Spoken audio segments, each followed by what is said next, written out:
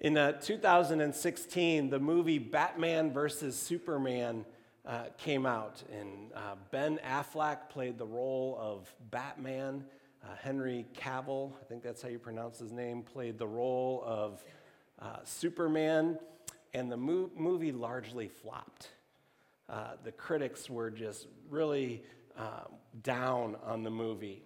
And so Ben Affleck and Henry Cavill were being interviewed, and the interviewer asked him the question, what's your response to all of this negative reaction to the movie? And this is what happened. Since reviews for the film have come out, and I don't know if you've had a chance to have a look at them, or like your response to those, or... No, what are they saying? Well, it's been getting a mixed response.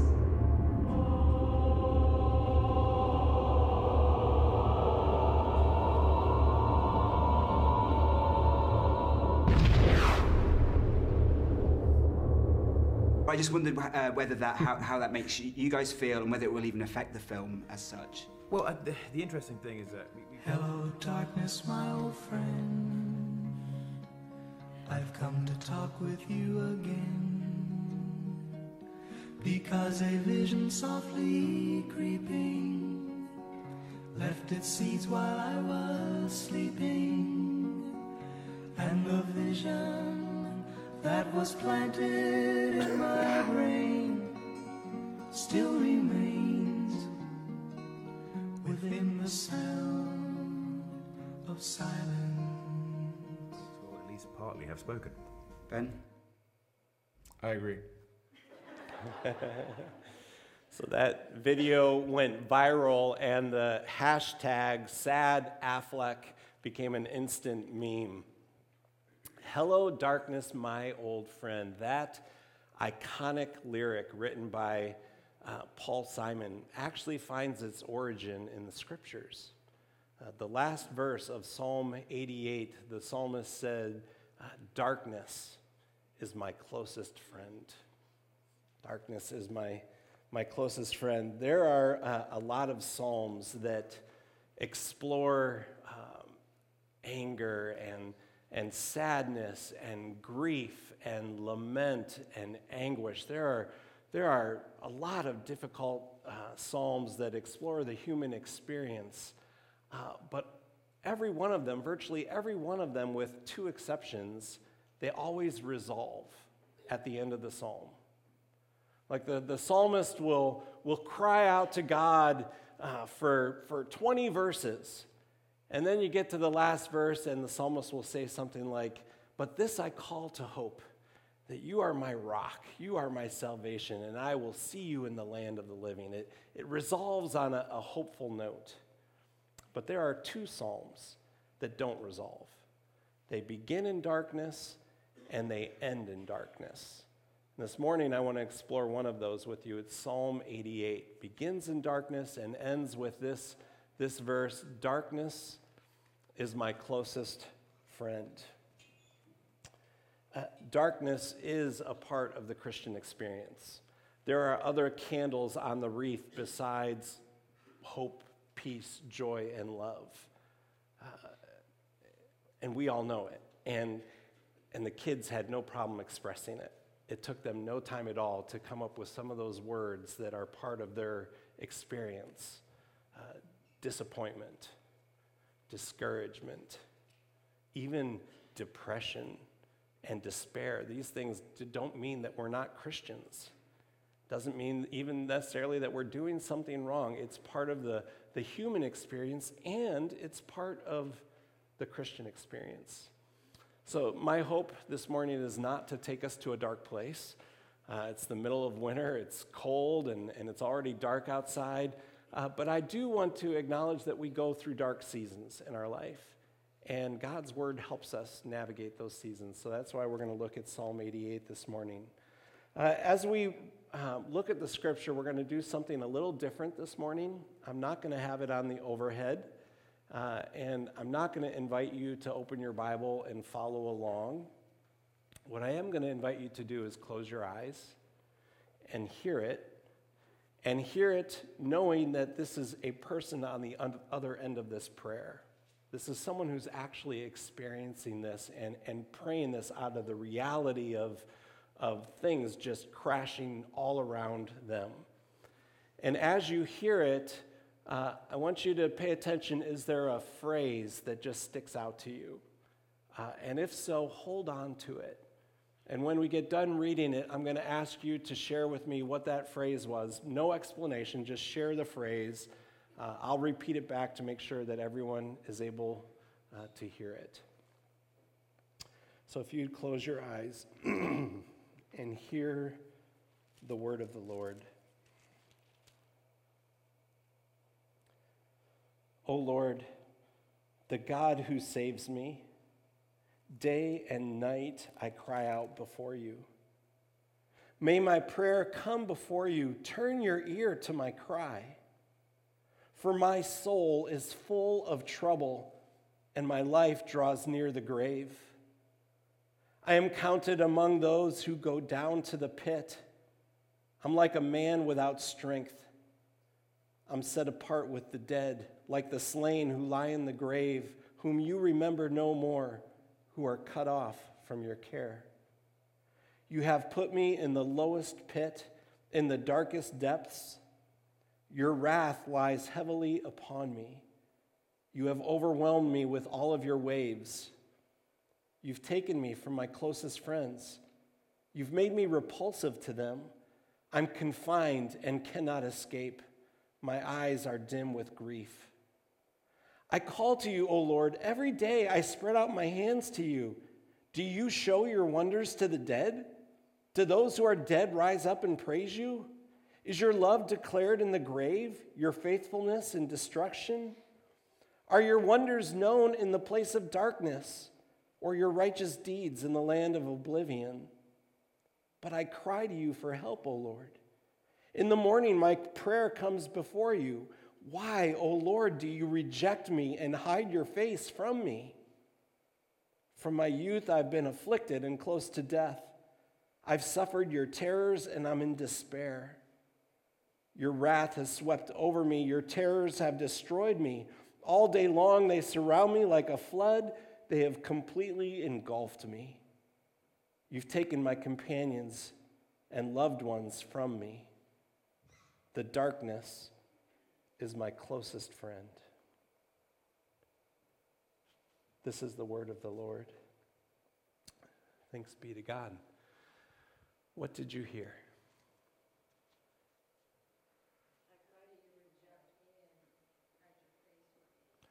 I cry out to you and you hide your face from me.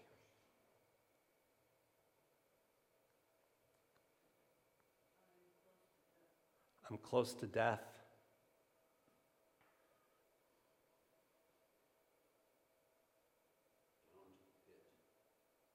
Say that again.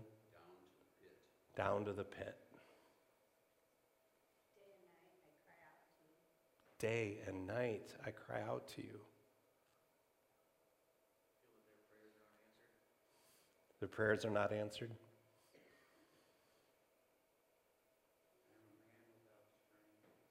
I'm a man without strength. My soul is full of trouble.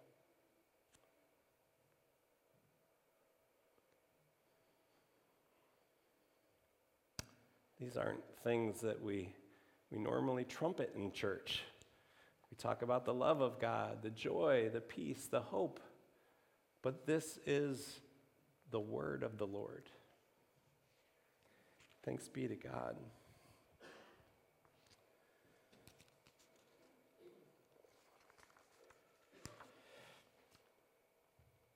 Hello, darkness, my old friend. It's difficult to go through that psalm and catalog all of the laments, all of the anguish that the psalmist is experiencing. He describes it as being overwhelmed in a series of waves. And the waves just keep coming one after another. And as soon as he thinks the waves have passed, he finds himself in the swell of yet another wave. It's apparent that one of the waves that he's battling is internal in nature. My soul, he says, is full of trouble. At this moment, he is not singing the hymn, "It is well with my soul." He's actually saying just the opposite. The sorrows like sea billows roll, and it is not well. It's not well with my soul. John Wesley was a man who inspired the Methodist, the Wesleyan movement. He was big into small groups, and he would always start his small groups the same way. He wouldn't ask the question, "How are you?" He would ask everyone the question, "How is it with your soul?" How is it with your soul? Because how are you, what we often do with that question is we talk about external things. Well, this is going on with my children, and this is going on with my parents, my job. But how is it with your soul forces us to dig a little deeper and look inward.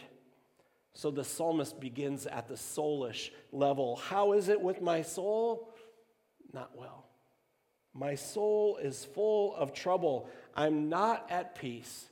I am not resting in the goodness of God. I am soul-stricken. Or as the child shared today, I am heartbroken. I find his honesty refreshing. Rather than offering up some cliche that may be theologically true but not experientially true, like God is good all the time.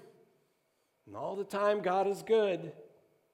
The psalmist is brutally and painfully honest.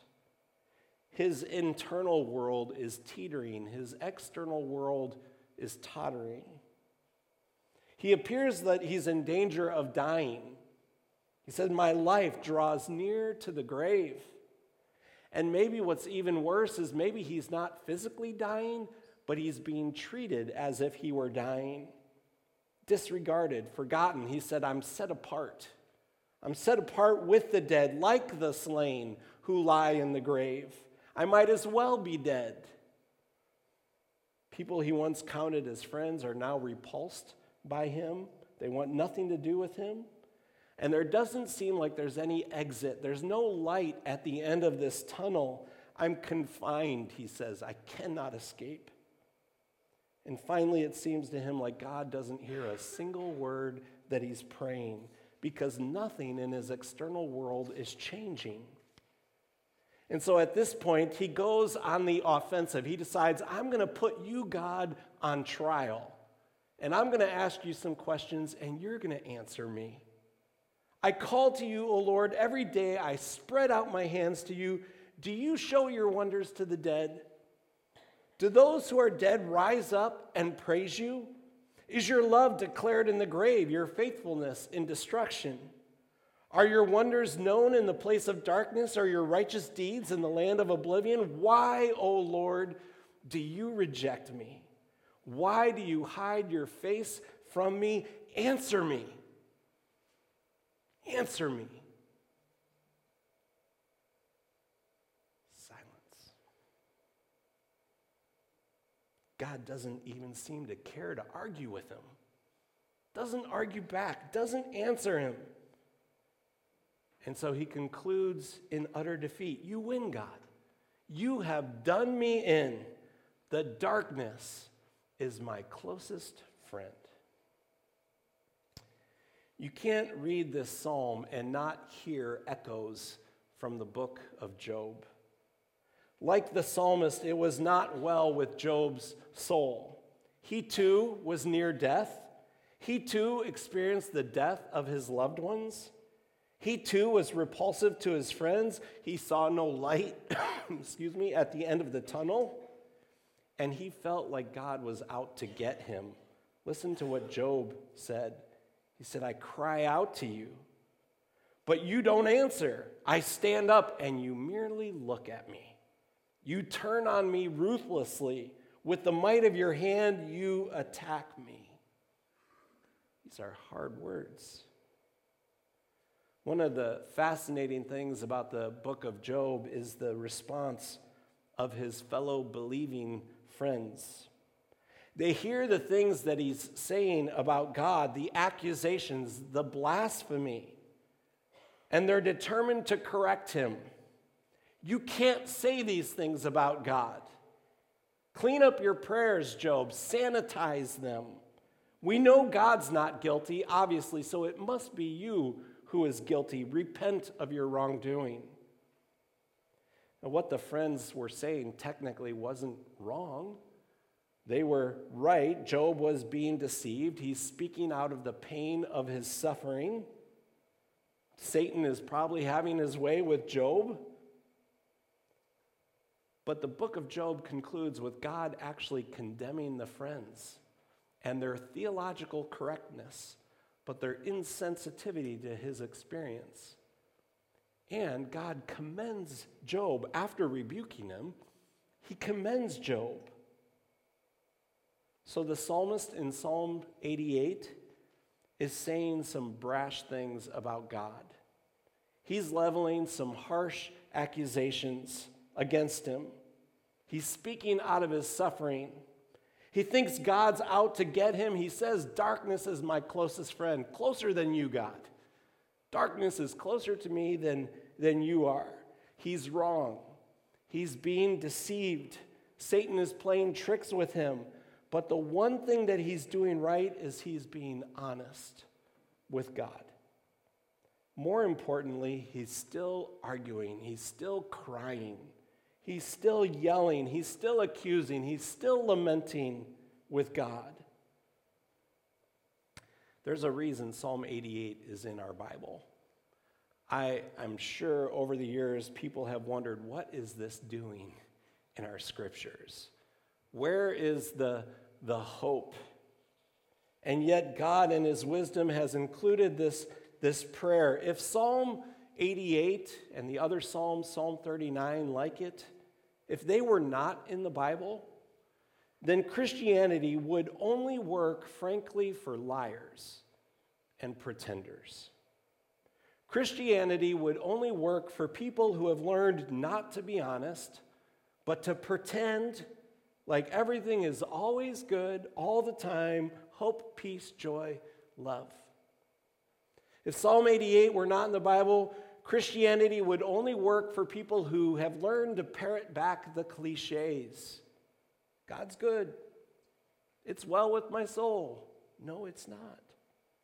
If Psalm 88 and 39 were not in the Bible, we'd have two less examples of real people like us who have had to walk through the valley of the shadow of death and who have done so while trying to cling to their faith. The hope from Psalm 88 doesn't come from some last verse that resolves on an uplifting note. The hope from Psalm 88 comes merely from the fact that it is in our Bible. It is here. Psalm 88 is a prayer, and it is a prayer coming from a person who is broken, internally broken, externally broken, a person who feels like God has forgotten him, who God is out to get him, and nevertheless, he prays. Nevertheless, he prays. If you think about it, there may be no greater psalm of faith than Psalm 88. Because it's not difficult to say, bless the Lord, O my soul, and all that is within me. Bless his holy name when you've got 10,000 obvious reasons to do so. But when you have 10,000 obvious reasons not to do so, and yet you still stay connected to the Lord in prayer, that's faith. God corrected Job. God rebuked Job about the false accusations he was making against God, but he commended Job for staying engaged, for being honest, for trusting God with his darkness. As you know, there's nothing enjoyable about going through dark times, dark seasons of our life, and certainly we don't seek them out. But what you probably also know is that sometimes we do our most growing in the seasons of darkness. God has a way of transforming us through suffering that otherwise may not happen. Our hearing seems to be tuned in a little better as we go through those difficult seasons of life. The scripture says that Jesus is like us in every way, that he was made like us in every way. And if that's really true, then he too experienced discouragement and maybe even depression and despair and this feeling broken. He experienced darkness. And when he did, do you know what he did? The same thing the psalmist in Psalm 88 did. He prayed. And it sounded like this: Abba, Daddy, take this cup from me. But not my will, but thy will be done. And then a short while later, it sounded like this: my God, why have you forsaken me? And with that, he breathed his last. My darkness, my closest friend, God, his back turned to me. And literally, it became dark, and his body is placed in a tomb, and the stone is rolled over that tomb, and there he lays in complete darkness. It's right for us to pray for the stone to be rolled away. For Jesus, it didn't resolve immediately.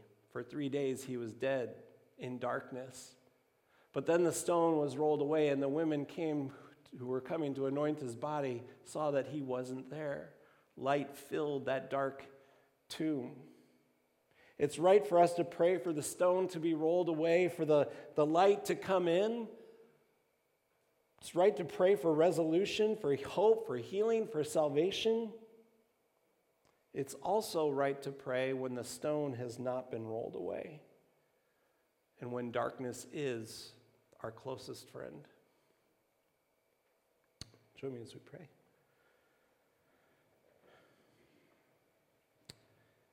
Lord, I thank you for the song that JC sang and for those lyrics, Hold On. And Lord, we know that there are people, and Lord, sometimes it's us, that we are in the midst of those dark times. And when the cry of our heart is for you to hear us, to answer, to bring healing, to bring salvation. And Lord, we rest in the fact that you do hold on. Lord, you never let go. Lord, our hope is in you. And we pray for those who maybe now find themselves struggling with depression, despair, darkness.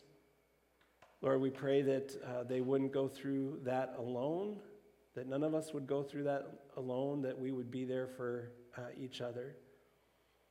Lord, thank you for being our God. We pray this all in Jesus' name. Amen.